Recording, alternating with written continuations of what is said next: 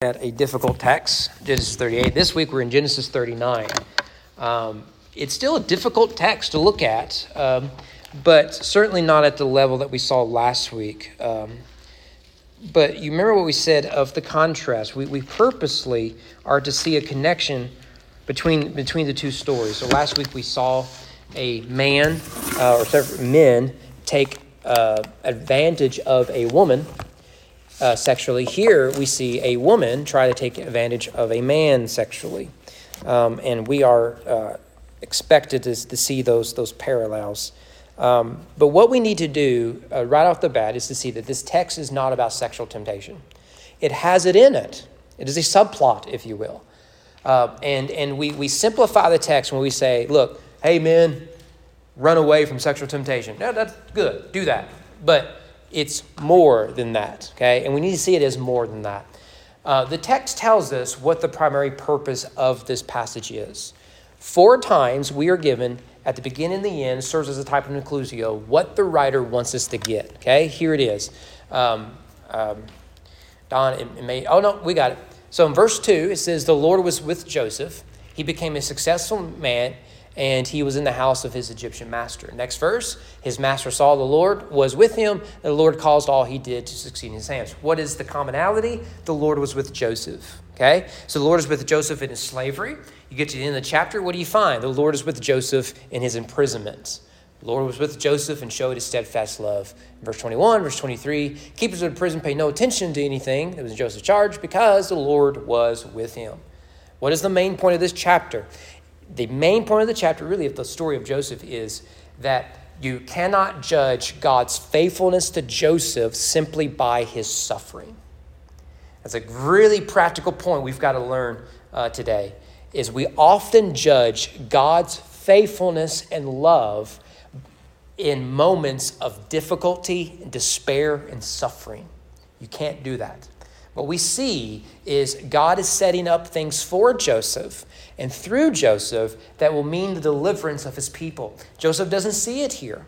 What we're at in this part of the story we've talked about is Joseph in exile. Remember that it starts out, he exalts himself. Hey, I'm going to be in charge of y'all. And he goes into the pit, exile. He goes into Egypt through slavery, exile. And now he's going to go into the pit of prison, exile. Here we see Joseph at his lowest. And what's the writer telling us? Don't forget, God is still with him. Doesn't look like it. Doesn't seem possible. Look contradictory. God is still with him. Just keep reading, dear reader, and you'll see exactly what God is doing. Well, let's pick up here verses 1 to 6. Joseph being blessed in Egypt, verse 1. Joseph had been brought down to Egypt. See the language of exile. We've talked about that in some detail.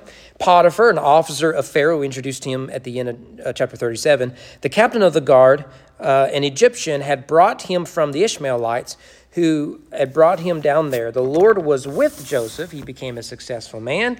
He was in the house of his Egyptian master. His master saw that the Lord was with him and that the Lord caused all that he did to succeed in his hands.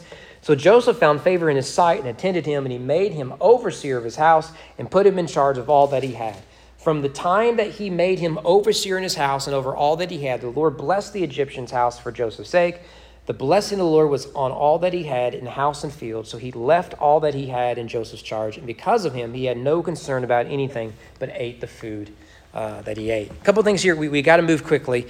The narrator is going to catch us up with where we left off, right? So you can take the end of chapter 37, begin at chapter 39. The story flows. Chapter 38 was an interruption, but a purposeful one. We need to see 38 and 39 combined, as we will see.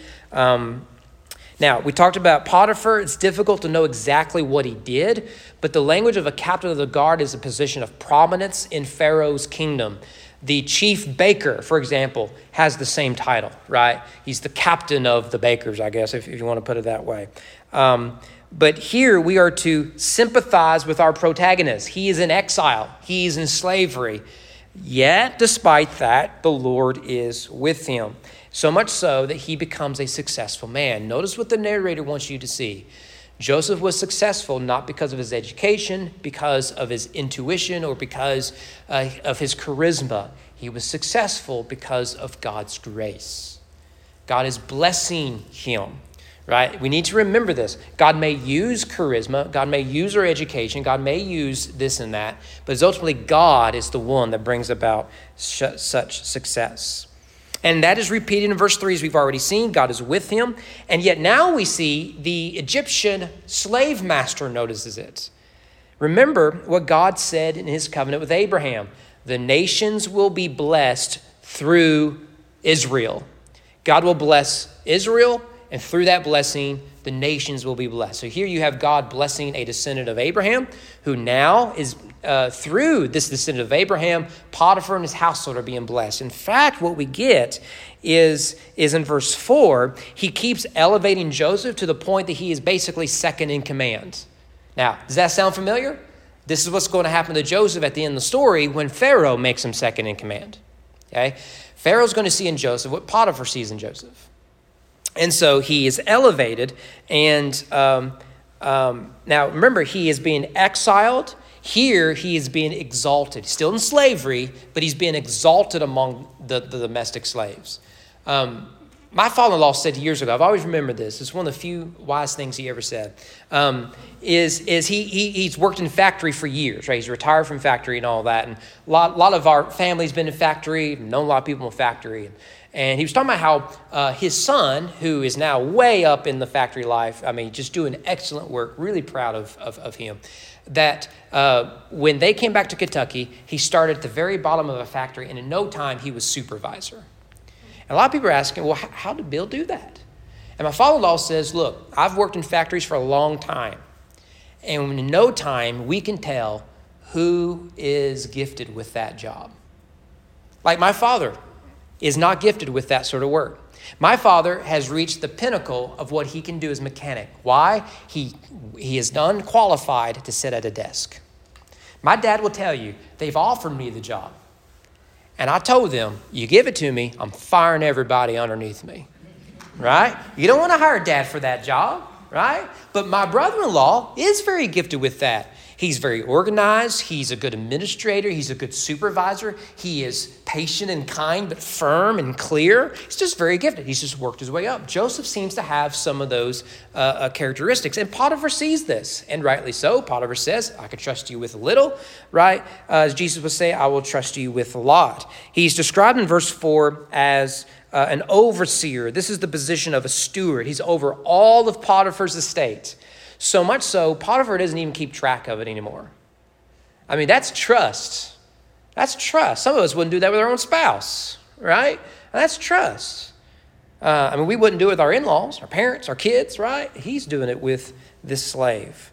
But once again, the writer wants us to see God is blessing him. That's why in verse 5, you see the repetition. All that Potiphar had, twice, repetition for emphasis, is now under his control.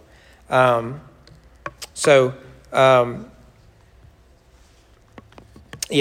skip all that.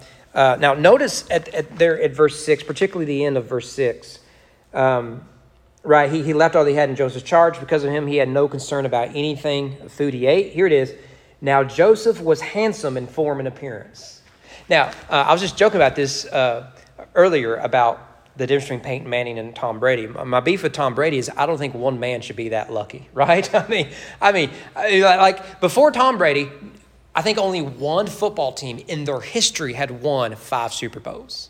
Tom Brady comes and he wins 5 Super Bowls. I mean, that's not fair, right? I mean, it's just, and then he goes off, marries a supermodel, has all the money in the world, and he can cheat and not be held accountable, right? No one should have that sort of luck in life. And you look at that and the envy, and you're like, nah, not my kind of guy. Peyton Manning all the way, right? That's the way my mind works. Well, Joseph is almost like that, right? I mean, everything he touches is turning to gold. He's even attractive. He's a handsome guy, ladies. Broad shoulders, long flowing blonde hair, big baby blue eyes, right? He is smooth.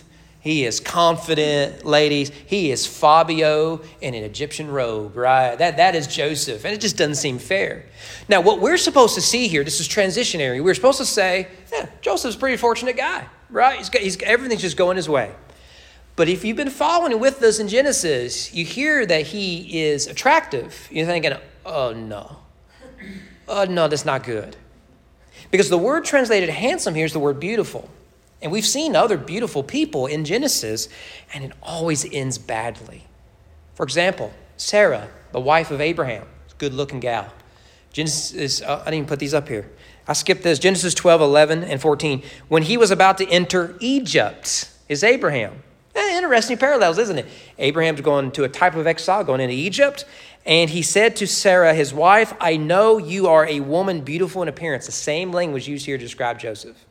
And then verse 14, when Abraham entered Egypt, the Egyptians saw the woman was very beautiful. Same language as here in Joseph. What happened? Bad things happened. That's what happened. Genesis 29, Leah's eyes were weak. That is, she wasn't very attractive. Rachel was beautiful in form and appearance. The exact same language we get here of her, that would be grandson, Joseph. And in both cases, bad things are coming. Now, they're different stories, but we're being set up something that is good. There's nothing wrong with it. They are good in appearance, is often used by others for their own purposes that are bad. People take what is good and they use it for evil. And that's what's going to happen with Genesis. Also remember, what is the beginning of Eve's sin? She saw the fruit was delightful to the eyes. Same thing with Sarah, same thing with Rachel, and now Joseph. Potiphar's wife is going to find Joseph to be delightful to the eyes. He's handsome, Fabio in Egyptian robe. And that's going to create some problems. Well, let's look at his temptation. I did have those up there. His temptation, verses 7 to 10. Read them real quick. And after a time, his master's wife, notice she's not named, cast her eyes on Joseph and said, lie with me. But he refused and said to his master's wife, behold, because of me, my master has no concern about anything in the house. He has put everything he has in my charge. He is not greater in this house than I am, nor has he kept back anything from me except you, because you are his wife. How then can I do this great wickedness and sin against God? As she spoke to Joseph day after day, he would not listen to her, to lie beside her or to be with her. Notice to lie beside her. That's going to come back later in the narrative. Well, notice here that it mentions eyes in verse 7. It's not an accident. This is Joseph's Garden of Eden moment. He has to choose. Will he choose the way of righteousness, the tree of life, or the tree of knowledge? Here is a serpent-like character saying that this is what is really good for you, right? And this is what Judah fell for. He saw a prostitute and he took for himself. What is Potiphar's wife wanting? She is wanting Joseph to take for himself. Later, she will try to take for herself. This is the Garden of Eden moment. After all, Potiphar will never find out, they say. It's probably true. But Joseph refuses to give in. The word refuse there in verse 8, this is not used until the actual Joseph story. This is not a word we've not seen a whole lot. First time, I think the only time this has been used, chapter 37, all his sons and all of his daughters, Jacob's sons and daughters, rose up to comfort Jacob. Just after they told Jacob, your boy's dead, he refused to be comforted. That same word is used here.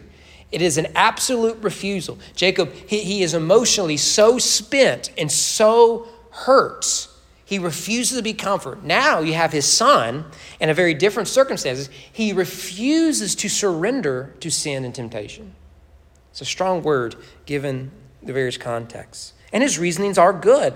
To violate the marriage is an insult to his master. His master has been good to him. Why would he be bad to his master, right? That's good.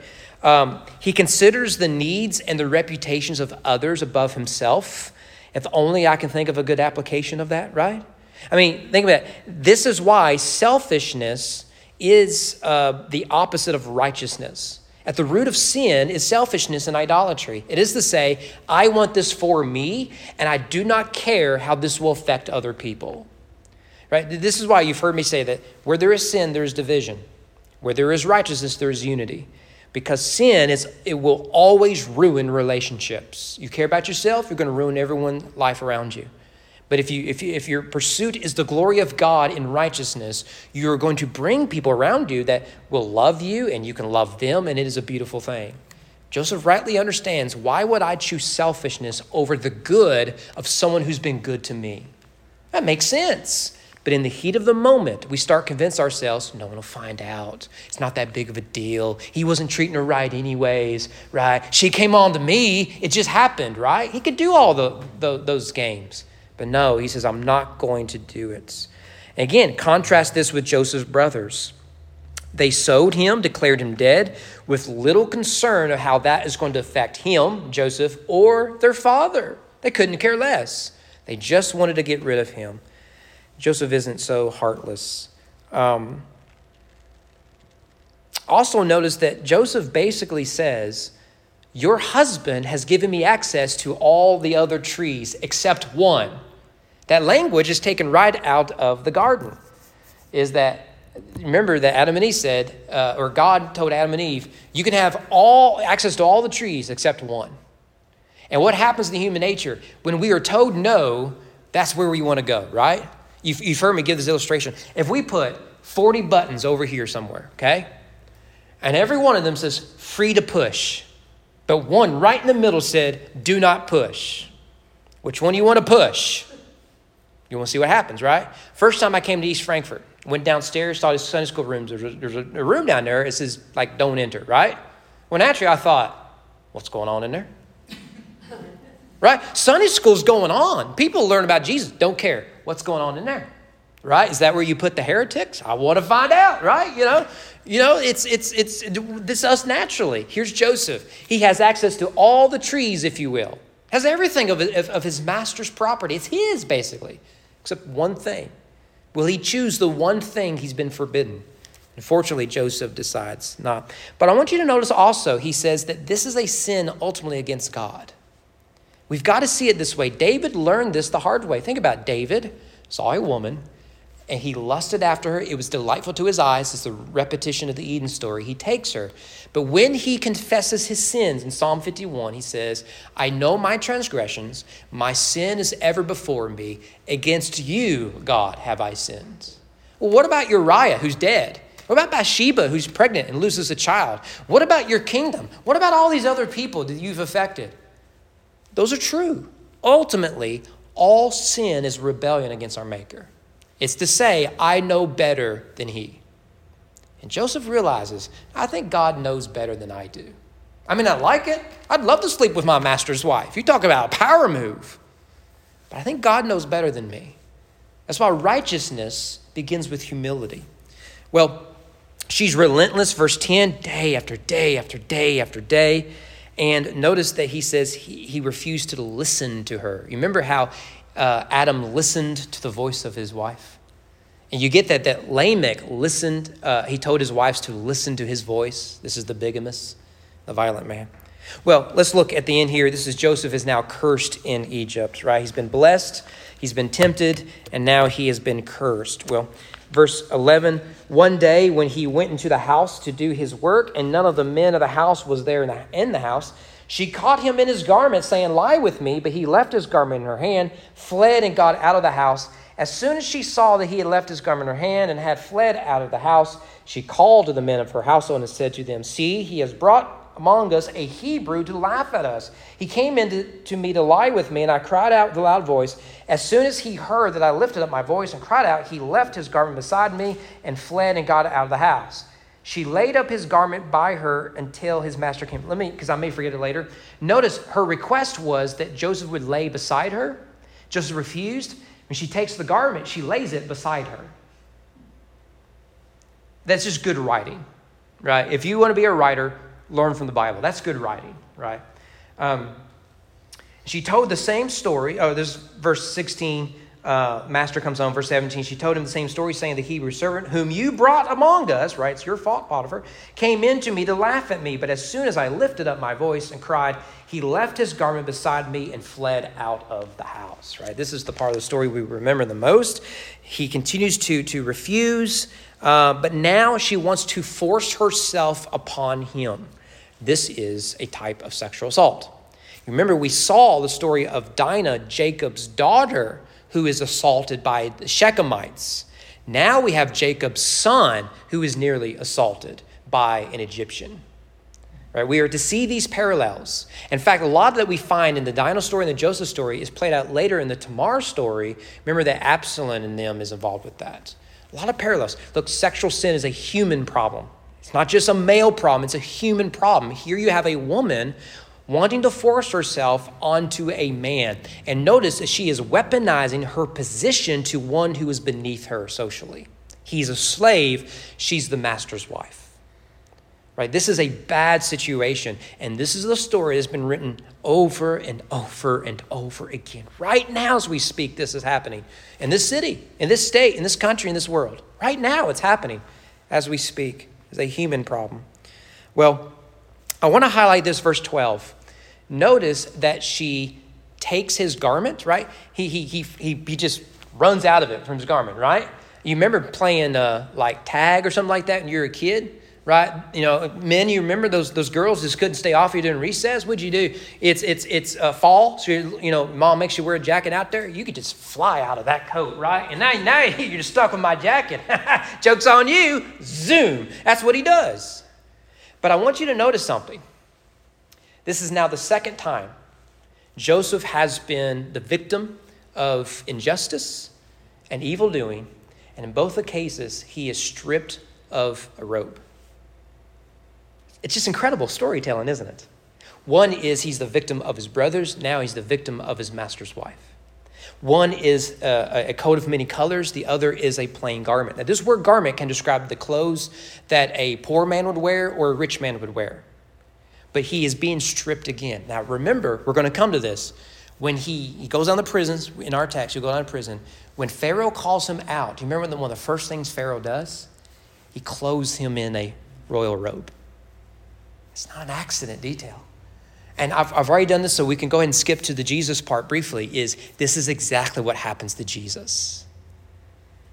He is robed only to be disrobed, to be stripped of that royal garment, to be hung on a cross. And he's the son of a man named Joseph, who, like Joseph, will go down into a pit, a tomb. Right? Well, I just ruined the ending. So anyways, there's your climax. We'll do a little bit of skipping. There's one thing unique that I want us to look at in this passage. Well, having been spurned for the final time, she rages. Notice verse 14. She calls the other slaves, and she calls him the Hebrew. That is a word that is not a common word, really, in terms of the Bible. You don't see it a whole lot. The reason is because Hebrew is the word that a Jew would use to speak to a Gentile, and a Gentile would use to speak of a Jew. So Jews didn't call themselves Hebrews. What's up, my Hebrew brother, right? Rather, it's a racial distinction. I'm a Hebrew, you're a Gentile. You're Egyptian, you're a Canaanite, Philistine, whatever. So I think there is racial overtones in this story because we can safely presume, I think, that the other slaves are Egyptians, more likely. They could be outside of that. They could be Canaanites or something, but they're probably Egyptians. Now, how do you think, given the racial language here, that she says, yeah, you know that Hebrew that my husband put above you? Look what he's done. So now it becomes not just an issue of sexual assault, but now, well, this is what Hebrews do. This is what they do. They just rape women. This is what they do. Doesn't this sound familiar? You'll notice she says Hebrew man with the slaves. When Potiphar shows up, she calls him a Hebrew slave. She continues to denigrate him. Now, she's not going to call him a Hebrew slave to denigrate slave among slaves. But she will with her husband. Has racial language with it. She is like Pharaoh in the story of the Exodus. Pharaoh fears the Hebrews. They're going to rise up against us. Potiphar's wife, I fear these Hebrews. They're going to rape all of the women. All right? This is racially charged language, and we do it all the time. Notice here, race has been a problem in human culture forever and ever because we are tribal and because we refuse to believe we're all made in the image of God. Don, you going to say something? Do you think she's probably done this before with other slaves? I wouldn't doubt it. I wouldn't doubt it. Yeah. That's why she's so mad. Yet this is the problem with power. And it's a big problem with slavery. The history of slavery is those in power, the masters, take advantage of those slaves, and often it is sexual. I mean, read Roman slavery. It is debauched. What was expected of slaves, particularly domestic slaves? Read the South.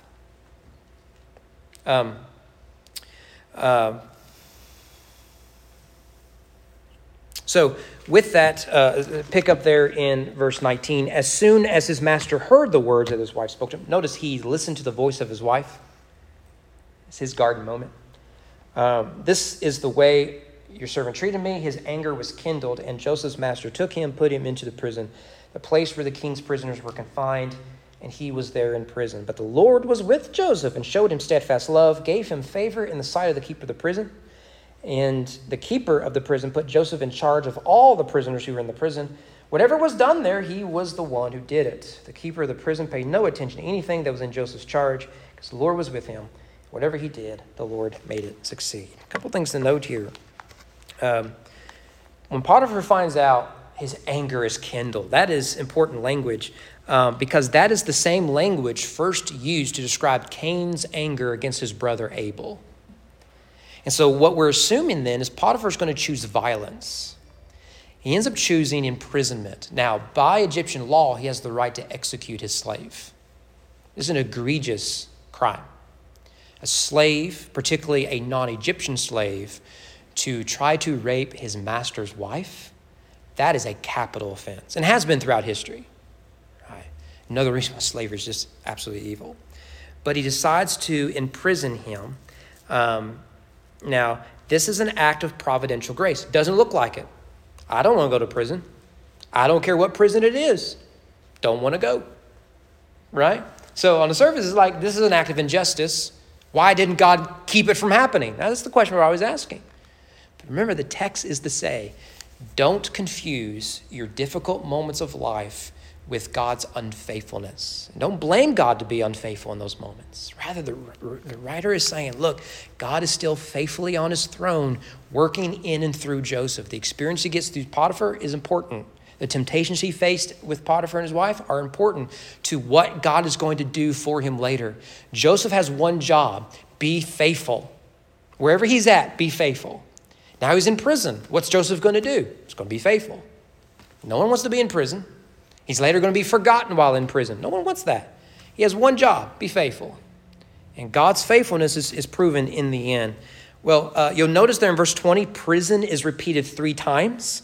One interesting thing, this may be a neat little note. Prisons are not common in the ancient Near Eastern world. They're not. You didn't have prisons, except really in one place: Egypt. If you ever want to do a deep dive on the Bible, one of the things you can do with the Exodus story, Joseph and the Moses story, is there's a lot of weird things in it that are clear. Whoever wrote it, I think Moses was the main writer, whoever wrote it clearly understood Egyptian culture. There are words used that are clearly Egyptian. There are customs used that are clearly. So if this was written, a lot of people say the stories of Genesis and Exodus and all that were written during the Babylonian captivity, hundreds of years later. The problem is that those nuances of culture are lost after hundreds of years. My family are Scot-Irish. If I were to write the story of my ancestors, just make it up, say from the 1500s, I would get a lot of cultural things wrong because I wasn't there. I don't understand the nuances of that. The Bible seems to understand it. He's not imprisoned in Canaan. He's imprisoned in Egypt. Why? They're everywhere in Egypt. They imprisoned people. We have countless evidence of this, right? That's just a neat little footnote for, I think, the reliability of the Bible. By the way, Psalms comes in here and talks about this story. When he summoned a famine on the land and broke all supply of bread, referencing the Joseph story, he had sent a man ahead of them, Joseph, who was sold as a slave. His feet were hurt with fetters. His neck was put in a collar of iron. That's the guy God chose. God sent him ahead of the Israelites to suffer so that his fellow brothers wouldn't. If only I could think of a connection to Jesus. So God sent his son. For he who knew no sin became sin so that we might become the righteousness of God. Christ suffered in our behalf so that we wouldn't have to. So Joseph goes into a pit and he suffers. So all his brothers have to do is come be with Joseph. I mean, it's just so cool. It's almost like the Bible is written by God. Well, the text wants us to see God is with him. And even in prison, he is elevated. So the main guard of the prison is like Potiphar. He trusts Joseph implicitly, just lets him do whatever it is he wants to do. He trusts him. What does that say about Joseph? He is driven by his righteousness and his faithfulness, not by his circumstances, not by his entitlements, and not by his victimization. God is still in control. I may not see it, I may not be able to rationalize it, but I believe it. Wherever God sends me, there I will work faithfully for him, whether I'm in the palace with Pharaoh or I'm in the pit with the other prisoners. And this reminds me of what Jesus says, which I didn't put it up here for some reason. Luke 16:10, one who's faithful in a very little, let's say in charge of the other prisoners, is also faithful in much. Let's say, seeing to it that half the world is fed during the famine. Well, I want to make just a few final points. I've already ruined the Jesus stuff. I don't have much more else to say about Jesus. But there is one thing. Give me a little extra time, okay? I want to show you something you've probably never heard at church, okay? I do like to do that every once in a while just to spice it up, okay? Two things. Number one, to use the word polemics. It's a fancy word. It's not a long word. It's a fancy word. Now, I want to be clear. I believe the Bible is true, and it is telling the true account of historical events, okay? With that said, the biblical writers have an agenda. They're trying to convince you of something. For example, if you read 1st and 2nd Chronicles, it parallels the stories of 1st, 2nd Samuel, 1st, 2nd Kings. Why do we need a repetition of that? Well, 1st, 2nd Chronicles is probably the last books written of the Old Testament chronologically. And is written as people are coming out of captivity, and it softens the story of Israel, the monarchy, so that the reader can say, look, there were bad things. It wasn't all bad. Let me show you in the history of Israel God's faithfulness to us. So, for example, I may be wrong in this. You're not going to get the story of David and Bathsheba in Chronicles. You're not going to get it. What you're going to get is David's victories in battle. Solomon building the temple and consecrating it. And a lot of that is verbatim, word for word. What we're reading in 1 Kings 8, you're going to get in 1 Chronicles, I think it's chapter 22, something like that. Okay? Clearly, the writer has an agenda. It's a good agenda. Right? I think the writer of Judges has an agenda against King Saul. It ends with the Benjaminites calling civil war. What's the first story you get in Samuel? A Benjaminite becomes king. Guess what? He divides the country, basically. I think there's an agenda there. An agenda doesn't mean that it is inaccurate or anything else. It is written with a purpose. And I believe these stories are written polemically. What that means is it is written in ancient Near Eastern culture. They're trying to tell the reader, the Gentiles, something about their God, Yahweh. And we can do this. We can uncover culture of Egypt and Canaan and all that, and we see parallels between the Bible and their culture, their stories and the biblical stories, and we can highlight the similarities, we can highlight differences, and through them all, we see that the Bible is at times mocking the pagan gods. Can I give you just an example of this? Just a fun one, okay? In Exodus, you get this phrase, the arm of God, the strong arm of God. Let me give you a few examples. I know the king of Egypt will not let you go unless compelled by a mighty hand, right? You see that? Who's got the mighty hand there? Yahweh. So what are the plagues? God's mighty strong arm, okay? Give you another one. Exodus 6:1, the Lord said to Moses, now you shall see what I will do to Pharaoh, for with a strong hand, right? I'm going to whoop up on him. I'm going to do my thing. Chapter 7, Pharaoh will not listen to you, then I will lay my hand on Egypt. There it is, strong arm of Yahweh. One more, Exodus 15. Your right hand, O Lord, glorious in power. Your right hand, O Lord, shatters the enemy. This is Miriam's psalm after the part of the Sea of Reeds. Okay, so you see, well, what's the big deal with God's strong arm? Does God have an actual arm? You know, with bones in the wrist and muscles. Does he have a bicep? No, that's not the point. If you read Egyptian literature, Pharaoh's power was described as his mighty arm. So what is the writer of Exodus doing? Oh, you thought Pharaoh had a strong arm. Let me introduce you to my God. My God can part the waters. He can turn off the sun. He can send plague after plague, and he will deliver slaves from the mighty hand of Pharaoh, who's got weak arms, without firing an arrow. You see the polemic?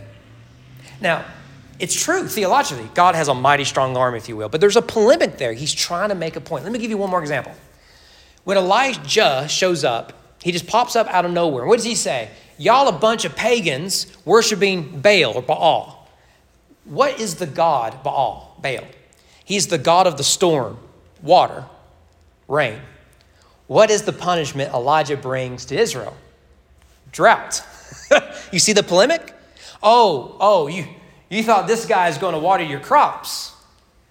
Let me show you what my God can do. Right? So now, look, when Elijah goes up to Mount Carmel, what does he do? He gets what little water is left, and he soaks the sacrifice. Look, he's not just the one that can turn off the water. He can light it on fire. Right? So I'll call down fire from heaven. And later, he sees the cloud in the distance. He's like, oh, man, I got to go. The rains are coming. And it's God, not Baal, that turns on the water. See the polemic? Yeah. Yes, that's right. That's right. It's the strong arm of Pharaoh, right? You know? We have something like that with Joseph. Historians, archaeologists, and all that have found a story. You can look this up. I have a whole book on this. I've got it over here. It's a fascinating book. It does Joseph and Exodus and other stories. The story, it's a short story called The Tale of the Two Brothers. Let me give you the similarities of the story, right? And not everything parallels, but some of it is. One, there are two brothers in the story. The Egyptian story is Anubis and Bada. Both are names of Egyptian gods. One brother is accused of adultery. That is, Bada is accused of sexually attacking his brother's wife. Okay? Thirdly, the husband believes the wife's story. So the wife lies about it. She accuses an innocent man wrongly, and then the husband listens to the voice of his wife. And finally, the husband punishes the accused. In the Egyptian story, Anubis exiles Bada and from the rest of the family. Now, that's in Egypt. If you read the Gilgamesh epic and other accounts, you'll see a similar story in all those cultures. Now, clearly, this is a folklore in the way it's written, okay? There are some differences. One, in the Egyptian story, when the truth is discovered, when Anubis, the husband, discovers his wife lied, he ends up executing his wife. We have no idea if Potiphar ever discovers the truth. And if so, what did he do with his wife? We don't know. It's not there. And one of the things you'll find is in the Egyptian accounts and the Canaanite accounts is they are very mythical, right? So you have two brothers named after the gods. And then it gets really weird after that, okay? Out of this comes cities and towns and all sort of stuff. But a lot of scholars have come and they said, look, you read the Bible, and all it is they're just borrowing stories from the cultures around them and putting a Hebrew flavor with it. You've probably heard this before. When the Bible's criticized, it just takes other stories and they just change the details and it makes it their own. I don't think that's the case. There are similarities, yes, there are differences. I think what we have here is the writer saying, I'm well aware of this story. But something like that did happen. And God used it to preserve his people. So we can look at other stories of the spurned seductress, as we said. But in all of those stories, the gods are engaging in human affairs and they are portrayed as equally unrighteous. If you ever read the Greek and the Roman myths, the gods are just filthy. I mean, they're incestuous, they rape, they torture, they destroy. They're worse than the humans. And you get this in these sort of stories, these spurned seductress. And they're clearly written as myth and folklore, but the Bible comes along and tells a better story. This story lacks all the myth and the folklore legends in it. It's a guy who who has a real name. He works for a real person who is named in a real country that is named. And what is told in those myths seem to have happened in his story for real. But what we're to see is not that God is engaging in the immoral activity. He stands above it and triumphs over it, which means that God is Lord over everything, including injustice, acts of violence, and evil. That's a better story than what the Egyptians can give us. We can see the parallels, and that's on purpose. But what sets God apart is he is above the unrighteousness, and he is eternally good. And he will take the evil of humanity and turn it into his greater glory, so that through Joseph's suffering, a people will be delivered. Here is where we make the connection to Jesus. Jesus, his cross is the climax of human evil. And we will look at the cross and say, if that is the Messiah, God has truly abandoned him. In fact, isn't that what Jesus said? My God, why have you forsaken me? And on one hand, we can look at such evil and suffering and say, God has clearly abandoned his people. Yet, even through the cross, we see that God is delivering his people, much like the story of Joseph. Now, Jesus will suffer and go into a pit, like Joseph will suffer and go into a pit. Both will go into exile only to be exalted and be put in a position of prominence to sit at the right hand of the throne of the King.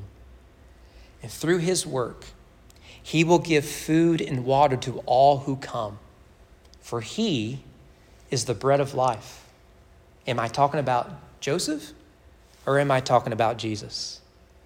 It's both. It's both. And they will borrow from Egyptian literature to make the point more powerful. Isn't the Bible incredible? It's almost as if it was written by God. So what's the big point of this passage? I know we're late. Is do not judge God's faithfulness by your circumstances.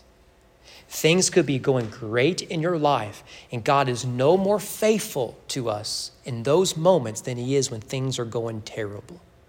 Whether we are in exile or whether we are exalted, God remains faithful. We just have to believe it. All right. I know Danny's not here, so he can't tell me what I've missed.